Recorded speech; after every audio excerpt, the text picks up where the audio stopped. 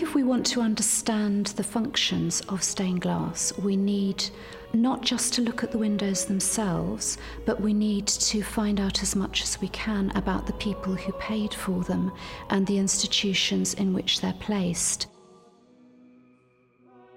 There must certainly have been a degree of self-interest involved in giving a window and ensuring that you were represented somewhere in it. To coin a rather hackneyed phrase, people were anxious to purchase their place in paradise.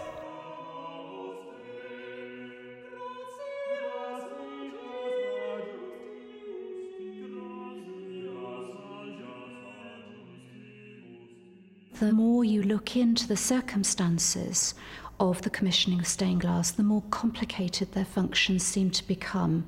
So to say that their primary function was to serve as substitute books for ordinary people is almost without question a simplification.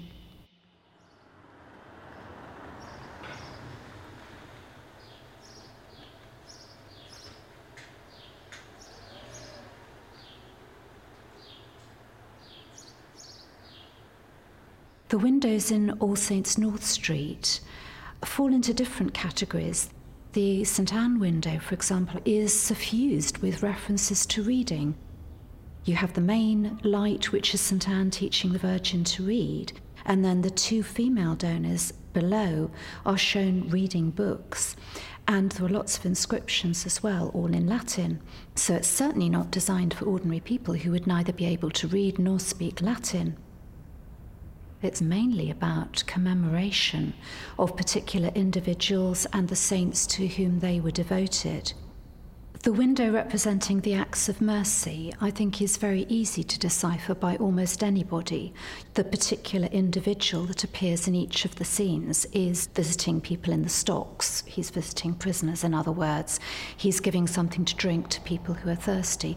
You almost don't need to know the biblical passage that it's based on to actually see what's happening in those windows. And it serves very well, I think, as a kind of moral exemplar of good behaviour. The window was probably the gift of Nicholas Blackburn Sr., who gave at least 2 windows in this church. And we see probably the same person doing each one of these acts in a kind of comic strip telling of the tale. And I think probably we're supposed to assume that the person giving the food, the drink, the money, visiting the prisoner, etc., is actually Nicholas Blackburn himself. And it would seem that the donors of these images identified themselves quite deliberately in these windows in such a way that the viewer would recognise the donor in those generous acts. So Blackburn is identifying himself with Christ in these Christ-like acts of generosity. The Prick of Conscience window is a unique window. There isn't another one like it, and it's actually quite hard to understand who the audience was and what the motive was for that particular commission. But it certainly doesn't seem to have been ordinary people. It was given by, amongst others, members of the Hessel family. We assume that, like the Blackburns, they must have been wealthy, probably merchants in the city, and they wanted to be commemorated in their parish church. The window is about, effectively, the end of the world, but it's drawn from a particular source. It's from a late 14th century poem called The Prick of Conscience. And one of the things that's so interesting about this window is that it's clearly designed to be read, in inverted commas, in a particular kind of order, so that you have each of the 15 days with the events that will accompany that day, so that the sea rises up, and at one point these wonderful, awful creatures from the depths of the sea rise up, and they make so much noise that they deafen the people who hear them. And then, of course, the scene eventually culminates in all that are living dying. So at the very top of the window, we see this couple lying in bed with mourners all around them and a skeleton kind of creeping in at the corner, about to take away the surviving people. And then, of course, on the final day, the world is consumed in fire.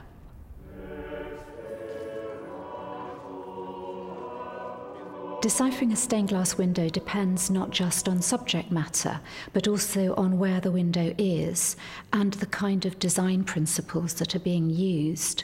For example, the Great East Window of York Minster is notoriously hard to decipher because it's so high up and the individual panes are quite small. So you need extremely good eyesight or binoculars, which of course medieval people didn't have, to be able to see clearly what's going on there. The window is about the beginning and end of all things. At the very apex of the window is an image of God the Father, and he holds a book with the words, I am the Alpha and the Omega, I am the beginning and the end. And in a sense, that tells us what the window is about. It is quite literally about the creation and the end of the world and the second coming, taken from the book of Genesis and the book of Revelation, the beginning and the end. The subject was chosen because it was a way of showing the way in which the Minster and York, and indeed the Archdiocese, was woven into the history of all things. It's very difficult to know who the audience for the window was intended to be. It's a subject that would have been, I think, familiar to a relatively limited audience of literate, university-educated clerics. In other words, it was a window conceived by churchmen, primarily to be seen by churchmen. And in some respects, it's also a kind of piece of propaganda for York, because it is stating York's claim, particularly in connection with its many centuries old disputes with Canterbury.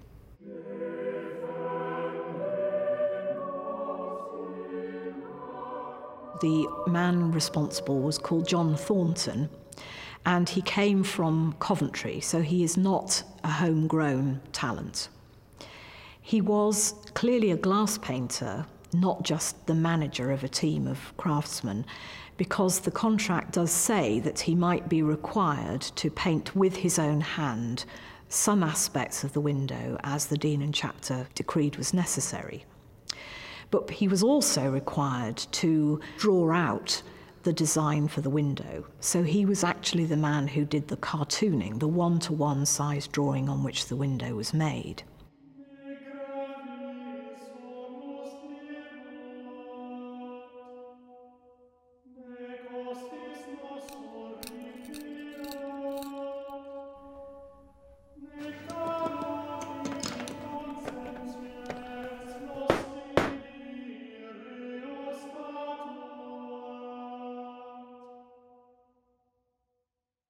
Every window was designed complete with a support structure before the designer got his hands on it. So in other words, he had to work within the width of the opening, by the divisions formed by the mullions, and by the tracery shapes.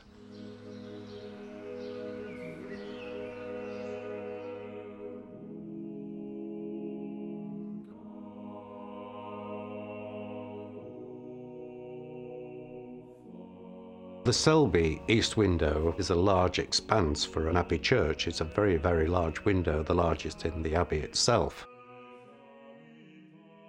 The window dates from the first half of the 14th century, roughly about 1340, and it depicts the tree of Jesse, which effectively is the family tree of Christ. So at the base of the window you have laid out Jesse, and from his groin grow these branches, and then you've got people like King David right the way up to the Virgin Mary.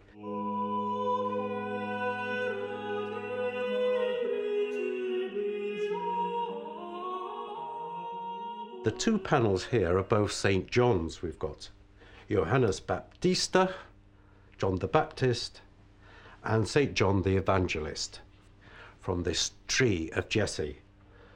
And you can see in the panel here the actual branches that go into each panel and link each of these particular depictions from the family tree of Christ.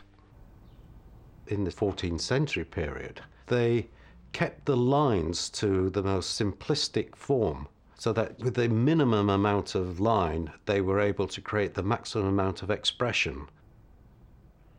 If we look at the head of St. John in detail, we can appreciate the different painting techniques that they've used to create the effect of these faces at this period. Around the perimeter, you'll see this dark painted line that allows no light through at all. These are the trace lines, and they're also used for around the nose, the eyeballs, and indeed the split between the lips. And then we have what we call the sort of semi-transparent flicks, like a watered down version of the main opaque lines, which have been flicked over the top to create the effects of hair, and some have overlapped, so you're getting three sort of densities, three different shades. And then we have yet another more subtle, really transparent wash, where they've washed over the whole of the glass and flicked around down the nose and underneath and around the neck. And then this is in various intensities, which then can be sort of lightly brushed away with a dry brush to expose highlights down the nose, on the cheek and on the forehead. And then the last technique of all, where they've actually pricked out with a stick to expose the raw brilliance of the glass and allowing all that light through, so it creates these highlights on the cheek and underneath the eyes and across the lips.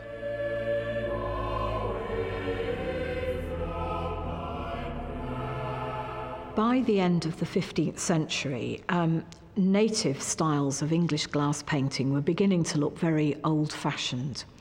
And from the 1480s and 90s onwards, immigrant glass painters from the Low Countries were coming to England in increasing numbers, so much so that the Native Glaziers Guild, particularly in London, petitioned the king to prevent them snaffling all the best commissions. And of course, those Englishmen who travelled abroad were buying tapestries and manuscripts and panel paintings in these exciting new styles. And at home, of course, they wanted this kind of work in their stained glass windows, in their parish churches and in their cathedrals. What we have here is a panel from the 16th century, which originated from a church in Antwerp. The scene is the death of the Virgin, and if we have a look in detail at the painting style, you can see, for example, that they're still using the opaque trace lines for around the shapes and around the collar, and indeed for parts of the hair, and they're still using the transparent washes and little flicks and the semi-transparent ones for the hair. The modelling is almost portraiture-like, and also the use of fine needles scratching through to expose the raw brilliance and create these very, very fine lines and very, very delicate shading, which would have been done with oils and little flicks on the neck. It's distinctively different. One obvious thing is that we don't have the borders. And the reason for that is these people in the 16th century were designing the windows to be huge canvases, like massive panel paintings. You've got this huge depiction as if you're almost seeing the picture on the other side, and it's just got this grid of the stonework in front of it.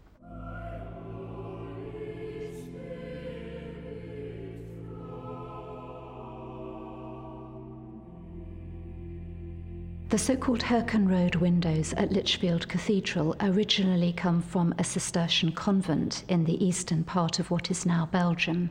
It was patronised by some very wealthy individuals who commissioned stained glass for it for very much the same motives that we see individuals commissioning stained glass windows elsewhere, that is, for commemoration, prestige, for the sake of their souls, and also, I think, for the desire to embellish a building within their territories.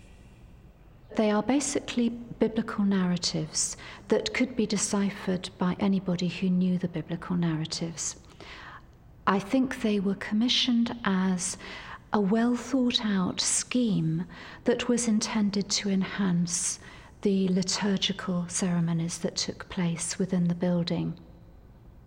It's quite hard to be sure what it would have been like walking into Herkenrode Abbey because it doesn't survive, but I think it would probably have impressed as a kind of treasure house of Renaissance art, and the windows would have played the most important part in that.